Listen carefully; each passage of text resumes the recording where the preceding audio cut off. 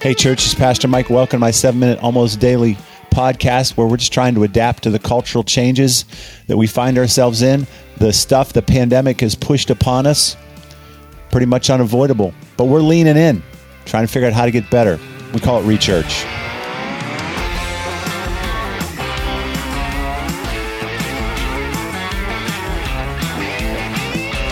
January 20th. 2021. That means it's Inauguration Day. That means we have a new president today at some point in time. Praying that everybody keeps their head. Actually, we prayed together last night as a church. Two locations, Dublin High School, Worthington parking lot. I don't know how many were there in total, maybe 50, 60 people praying in the freezing cold for our country, for our church, for us as citizens and Christians, that level heads and good hearts would prevail, that God would be speaking, present, animating his people all over the country to love others well. That's what we were talking about in the last podcast. It was I've been kicking around this idea of how do we react to the assault on the Capitol. I guess it's been 2 weeks ago now. I said, number one, look in the mirror. You always got to start with yourself. We have room for improvement. We're judgmental. We've got warped perspectives. We don't know everything. You got to start by looking in the mirror or you're just no earthly good to anyone else, really. Second, love somebody.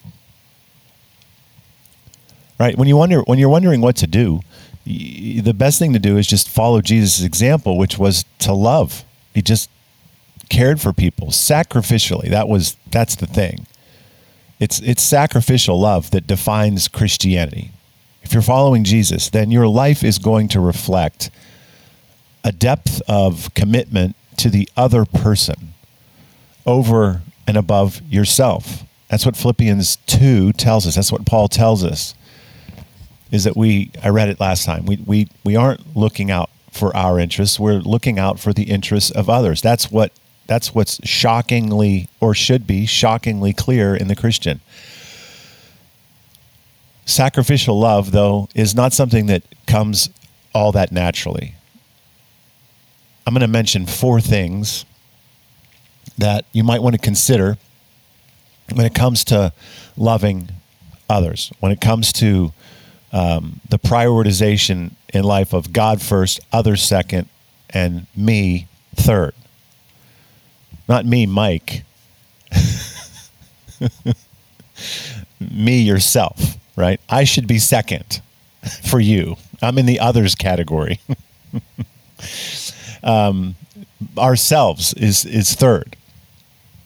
These 4 things, when you think about how to love. Number 1, why you make the decisions that you make. Mostly with respect to your resources, your time, your talent, your tithe, as Randy Alcorn put it so many years ago so well. Most of us have the mindset of, okay, I got to take care of myself and my family first. I got to do all these things that I've planned to do. I got to take care of all of these, quote, responsibilities that are mine. And then if I have anything left over, I'll make it a generous, contribution of what's left. Well, that's just not Christian. That's not what Jesus says. He says, I want you to look to others first. I want you to give me your first fruits. Now, as Americans, we can't even really do that. We aren't depending on this harvest that comes in as all that I have. And so when I divert the very first harvest, I put myself in this position of having nothing. None of us live in that space. We've all got something already. It might not be a lot. In many cases, it's a ton. But we already have everything we need, and we normally have the reserves to keep us going for quite some time. So we're not ever even dealing with really first fruits. So the least we can do is sit down and go, you know what? What does God want me to do? What is Scripture telling me to do? What am I hearing from the Spirit in prayer? What are my Christian friends telling me and agreeing with me upon what God wants me to contribute to furthering with regard to the kingdom? And let's let that be at the center. So when it comes to loving someone else, think about the fact that you're going to naturally think about it backwards and think about how to sacrificially love first. Second, think about who you're going to love. Right? We will typically love those that are easiest to love first. If you're going to be sacrificially loving, you're going to have to love somebody that's hard to love, someone that's very different than you, someone you're going to have to cross a boundary in order to love. Love those that are harder to love. Think about what it's going to cost you, and maybe this more particularly than anything else. To sacrificially love means that it will cost you. Voluntarily cost you more than you would likely naturally give up. So a really, really rock solid, loving, sacrificial loving action is going to be sort of irrespective of everything else you have to do. It's going to be across a boundary. It's going to be someone that wouldn't be all that natural to love. It's going to cost you something. And then you need to think about how you're going to love that person. And this is another deal.